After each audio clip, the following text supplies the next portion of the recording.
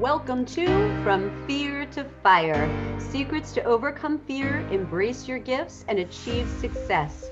This is the place where real people share real challenges and where you can find a common bond and uncommon wisdom through their journeys to help you move from fear to fire. I am Heather Hanson O'Neill. I am your host, and I can't wait to share my guest with you today. But before we go there, I would like to share with you a quote by Dr. Jeremiah Lowney, who happens to be the guest dad. This is so cool. The quote is, "The worst poverty is the lack of ability to imagine a tomorrow any different than today. The worst poverty is hopelessness. The gift we bring to the poor is the gift of hope." Isn't that beautiful? So our guest today is Gail Lowney Olafson, and she is a national speaker, author, university professor, and business development executive. Passionate about volunteering, Gail serves on several nonprofit boards focused on education, hunger, healthcare, and business. She's worked in sales, hospitality, and event production for Newport Harbor Corporation, recently rebranded Newport Restaurant Group, for over 3 decades.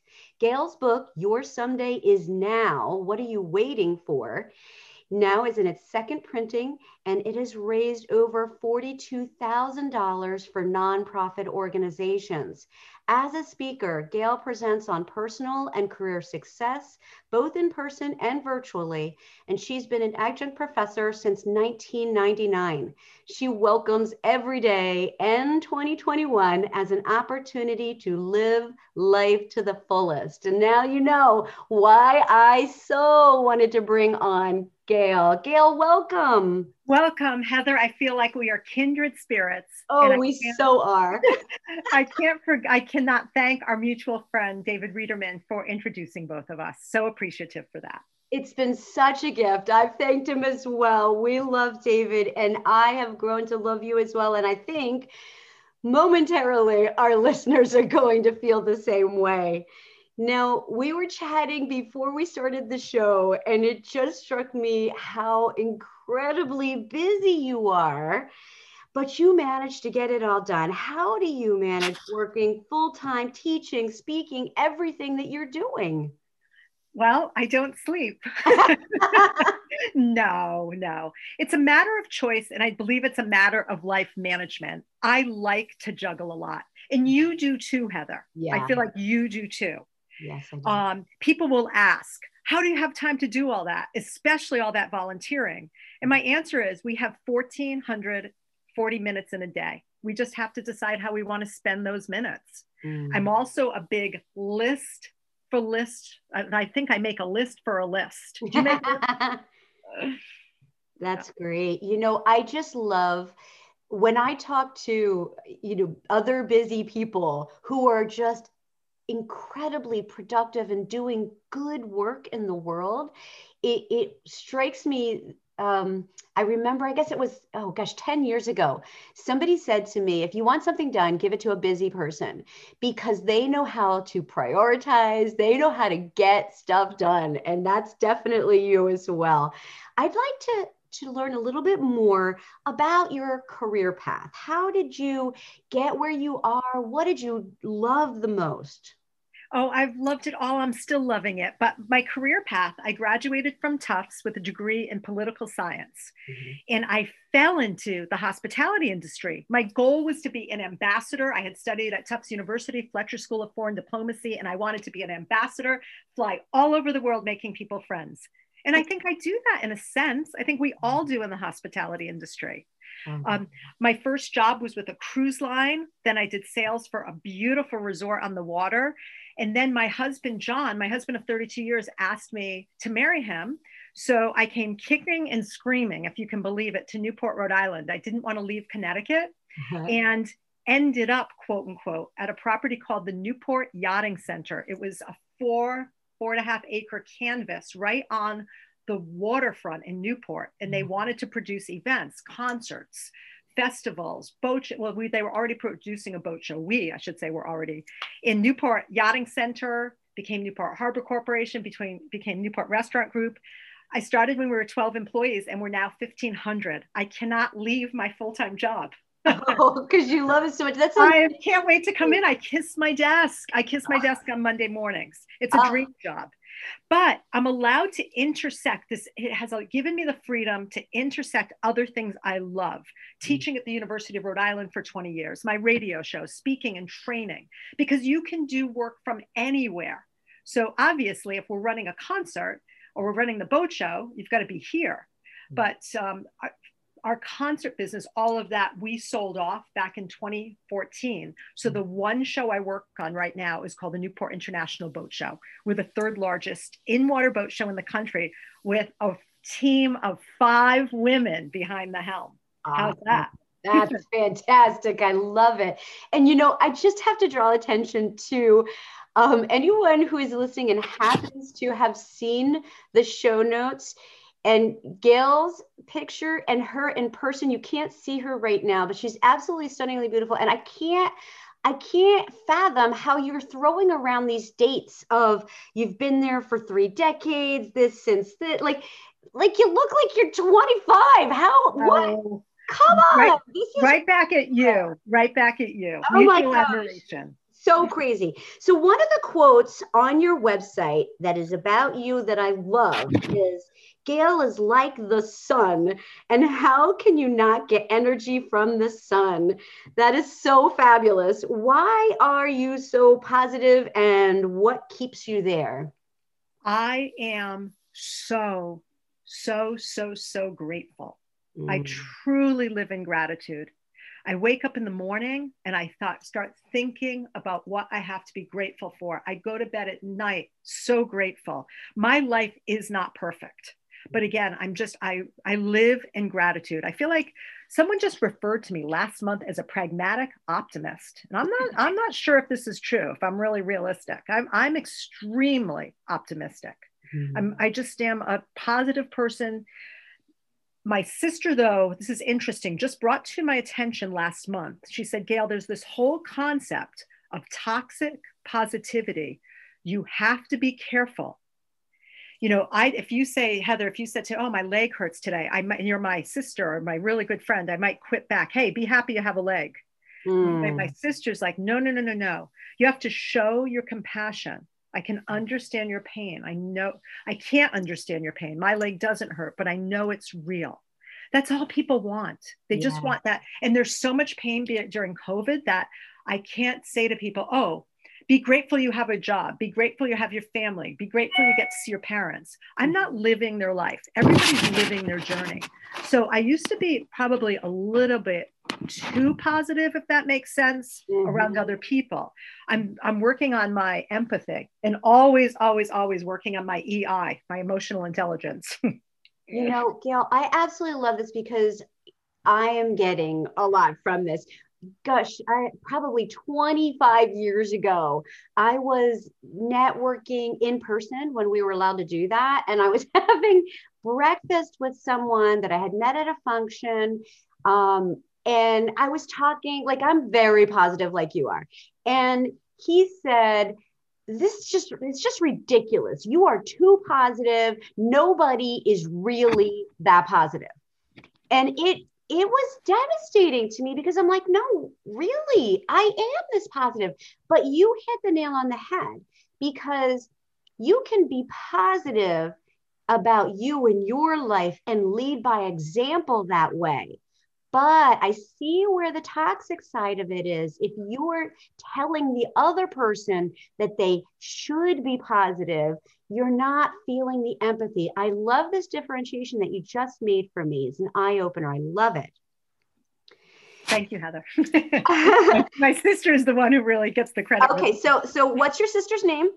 Oh, my sister, Marilyn Lowney, and she's in Norwich, Connecticut. She is the executive director of the Haitian Health Foundation.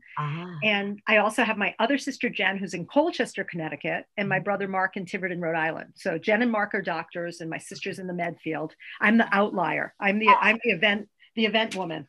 Yeah. Well, you know, what's funny is that I really wanted to transition into the work with the Haitian Health Foundation. So that was a perfect lead in. I didn't even know it was going there. So now you've been volunteering in Haiti for the Haitian Health Foundation since what? You were 19? Yes. Tell us about that story and how it evolved for you. Well, my first trip to Haiti was my junior year at Tufts. My father had gone to Haiti the year before, and this is after. Well, I'll go back. My sophomore year of Tufts, I got the call you don't want to get, that my father was given 1 year to live. He had a rare form of bladder cancer, but he had promised to go to Haiti for 1 week with our church, but to volunteer medically. And my brother went with him too. My dad is an orthodontist in Norwich. And when you have dental disease in any third world country, you can die. So he went down for the week and he pulled teeth, and my brother helped deliver babies. And he came back, and my mother said, we're going to get involved with this. I want all the children to have the opportunity to go. And let me tell you, this is before it was cool or they thought this is great on an application, like, oh, you're going to volunteer. This was real volunteering down there. So I went down with my dad, and it was life altering. We both were runners at the time. So my dad and I would jog first thing in the morning at 5:30, because then I would help him. I was his dental assistant throughout the day. And one morning we're jogging. I shouldn't say one morning, it was every morning. And we'd see people and pigs competing over a banana peel. Can you imagine? People and pigs, like for that little piece of banana. That prompted me actually to go back to the university and teach a course for the freshmen. The seniors were allowed to teach the freshmen the course was called Ever Compete with a Pig, Making It in the Third World. But the story gets better, because my father ended up meeting Mother Teresa of Calcutta, where he had set up outside of, and there are no coincidences, you and I both believe this, where he had set up the makeshift clinic was outside of one of Mother Teresa's homes for the dying in Port-au-Prince. And her sisters asked my father, they loved him, could you come back? We need you. So he came back every 3 months for a year, and he would bring back messages from Mother, because there were no phones then. There was ham radio. So my dad would bring home and call Mother Teresa's office and give the sisters the message from Mother. And then one day he gets a call from Mother Teresa. Dr. Lowney, I'd like you to build a clinic in Jeremy, Haiti. And his name is Jeremiah. She's like, you need to go to Jeremy, Haiti. I need you there. He's like, Mother Teresa, I have 4 kids under the age of 19. He didn't really say that, but that was in his head. He never looked back. He went and he ended up building the Haitian Health Foundation, which was not easy. It was years of work for him and my mom to do this, still working full time, still raising his kids. And now has turned into 200,000 people served every year medically. So medical, we have a school, he supports an orphanage, and we have the only clinic, it's an outpatient, well, it's actually an inpatient clinic for women in high-risk pregnancies, that they stay there, because when the mother dies, the children become orphans and there's no place for them to go. And then my dad also, it's the outpatient clinic that takes care of 200,000 people. So this is a gift to our family. Haiti has been a gift to our family. Amazing. It's like it's in your blood. But can I go back for a moment? Because your father was given just a short period of time to live, and now he's still like... What happened? My dad had 2 doctors that said, you have 1 year to live. That's it. We're very sorry. You've got 1 year to live. But there was a 3rd doctor, Dr. Giddies, and he said, thank God they called me. You're not going anywhere. I'm going to do your surgery and you are going to live. And he gave my father hope. And in the end, hope is what all of us need. And that's what my mother and father and the Haitian Health Foundation do. They bring hope to those less fortunate. Oh, I love that. What a beautiful story. And it ties right back to your father's quote that we started this with. Thank you. That's amazing. You've carried this desire to help other people in through even let's talk about your book for a moment, because you've donated 100% of the sales of your book.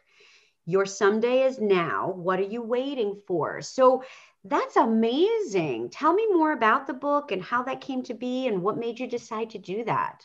Yes, I'm going to get right to the book when I mention this one thing. Okay. Going to Haiti and working there for a week is a gift to my soul. Like when I volunteer with the dentist and volunteer with my dad or other groups there, it's coming home. It's coming home and speaking about Haiti, doing tuna fish drives, soap drives, money, speaking at conferences or selling my book to raise money. That's my real work. Going down there, it's not, oh, isn't Gail nice? She goes to Haiti. Give me a break. It's more important for the engineers and the doctors and the plumbers to go down there and the computer people, not Gail. So that segues to the book. I gave away the money for the book. I wrote the book as a gift to my son, Samuel. It was a gift to Sam for his 18th birthday. But because the designer of the book, Brian Heil, a wonderful man, his daughter died in July. While the month I finished the book, his daughter had passed away. So the book went on hold because here I was thinking, here's his 18-year-old daughter who passed away in a horrific car crash that was not her fault. And what a man Brian is, an amazing man. He has a whole foundation, Fierce for Shannon. And I still get my son. So when Brian and I were able to meet in November and we finished the book, and when I was driving to up to meet him to do the final edits, it was sunlight came through my window. It was a foggy morning. And this thought came in my head, give all the book money away. And I talked back to that son and said, oh no, are you kidding me? I've got thousands of dollars into this book. I'm not giving the money away. I'll give partial proceeds away. And it just was like, not even a voice, this feeling like sunshine on my body that said, give all the money away. So then I couldn't put the book on Amazon because they, as you know, they keep a big percentage. Yeah. So I just started selling it at conferences thinking, God, if we make $1,000 at the book launch alone, we made $15,000 for 3 different nonprofits. Wow. And then I sell it at conferences. I sell it on the back of my car. So it is going to go on Amazon soon. It has to. My husband and I were looking at each other the other day. We can't keep selling books out of the basement. So it was a gift for Sam. And that's what it was, a gift for Sam. And for the nonprofit organizations, because so far $42,000 from this back of your car sales. I know. Incredible. Absolutely incredible. And the whole premise of it is your someday is now. Stop. I want to shake people and say, what are you waiting for? Be the architect of your life. Yeah. It's so easy for all of us to let another week, a month, a year slip by. And this is not our practice life. I tell people we spend more time working on our work budgets, our home budgets, our vacations than we do thinking about what we want. So I don't mean to be preachy with it, but it's like, get out there, as my mom always says, and live every heartbeat. I love that. Live every heartbeat. That's phenomenal. And this is a message that listeners need to hear right now, because, there are a lot of people out there struggling and not sure, how to move forward, maybe blaming the economy or the pandemic or other things. But there are things that we can each do, right? And to move our lives forward. These great suggestions, Gail, great wisdom. I'm going to give you the opportunity right now to practice for your sister. Okay. So let's talk about a challenging time in your life. Now, I know you're going to turn this around because you're very positive like me, but tell us about the challenge, how it impacted you, and what you learned. Well, the biggest challenge, there were 2 challenges. One was my dad, because I love him and my mom so much, it hurts. Mm-hmm. And I love our whole family so much. But the other was having 3 miscarriages in 1 year. Oh my gosh. I know you don't know this. Mm-hmm. November, June, and November. Wow. And my brother's partner at the time was my OBGYN. And I remember my brother coming in after each miscarriage, and he'd say, I can't believe this. My wife has 5 children. I feel so bad. And I said, it's okay. And my brother's very spiritual, and so am I. And we would just pray. And I knew there was going to be an answer. That December, I don't even know. These things just happen. My father and mother said, let's all go to Israel. We're going to go to Israel and we're going to have a vacation in Israel. So I went to Israel without my husband because his father had passed away earlier that year, and he was taking his mom back to England just to be with her sisters. And so he took his mom back to England, and I flew to Israel with my mom and dad and sister and best friend, Sister T, my 8th grade teacher, the coolest nun ever. Mm-hmm. And when we accidentally, it's a longer story, but we accidentally met this priest who said, how would you like a sunrise tour of Jerusalem tomorrow? Wow. And I looked at, I'm like thinking, oh my God, we're so jet lagged. Do I really want this? And my dad's like, we'd love it. And my mother's like, that would be lovely. So we get up. And then in the middle of the tour, he asked me a question you shouldn't ask, but he didn't know. He said, you've been married for 7 years. Why don't you have children yet? Uh-huh. And I looked at him and I just burst into tears. And I told him about the miscarriage. He's like, okay, God will have an answer. In the next church we go to, we're going to pray. And he prayed over my head. And wouldn't you know that 9 months, 4 days later, Sam was due on the priest's feast day. He actually came on October 12th, which was a little bit longer than that. Yeah. And wow. it's all, I just knew somehow, some way I was going to have a child somehow, whether it was adoption or through me, I was going to have a child. And that was the only child I had. And I don't look at it as an only, because having thousands of students in these past 20 years at URI, I feel like I've adopted so many of them, or they've adopted me. And my beautiful nieces and nephew, my sister has 4 daughters, my brother with his 5. I feel so blessed with all the gifts of these lives in my life. And you know, I've seen you in action. You're a wonderful professor. And I think that you are a gift to them. And I'm sure that I could see on your face, you get a lot of joy from teaching as well. What an amazing story. Now, is there, I love this question. I don't ask it a lot, but I'm really curious as to your answer. If you could have dinner with anyone, living or dead, who would it be? I feel like I'm on a religious track with you. Jesus Christ. Wow. There is not another person who's walked this earth and made the impact on humankind that he has. So I would pick Jesus, and I would thank you for blessing the blessings in my life. And of course, I'd ask him to say grace. Yeah, of course. And if we could have one more person, I'd ask, hey, Jesus, can we ask Mother Teresa to come too? I want to thank her. I want to thank her for the gift of Haiti, for the gift of volunteerism, for the gift in our lives. Beautiful. That's amazing. And do you happen to have a mentor that, I know that you are a mentor to a lot of people, but do you have one of your own? My mom and dad have been my rock. I mean, there are many lessons, from volunteering to exercise. Oh my gosh, my dad would wake us up at 5:30 in the morning. We had to go jogging with him 5 miles before school. So, and I say had to, we got to go jogging with him. They taught us how to eat properly, get enough rest, and then inspired a culture of hard work. They're hard workers and they love ambition. And I love that they inspired that.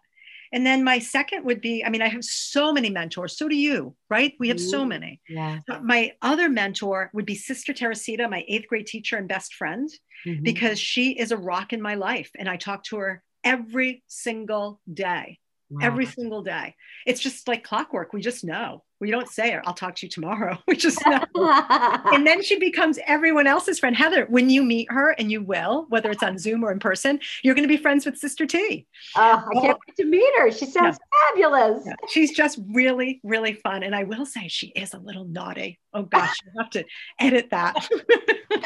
That's awesome. Yeah, she's just so real. She's so real. I love that. Oh my gosh.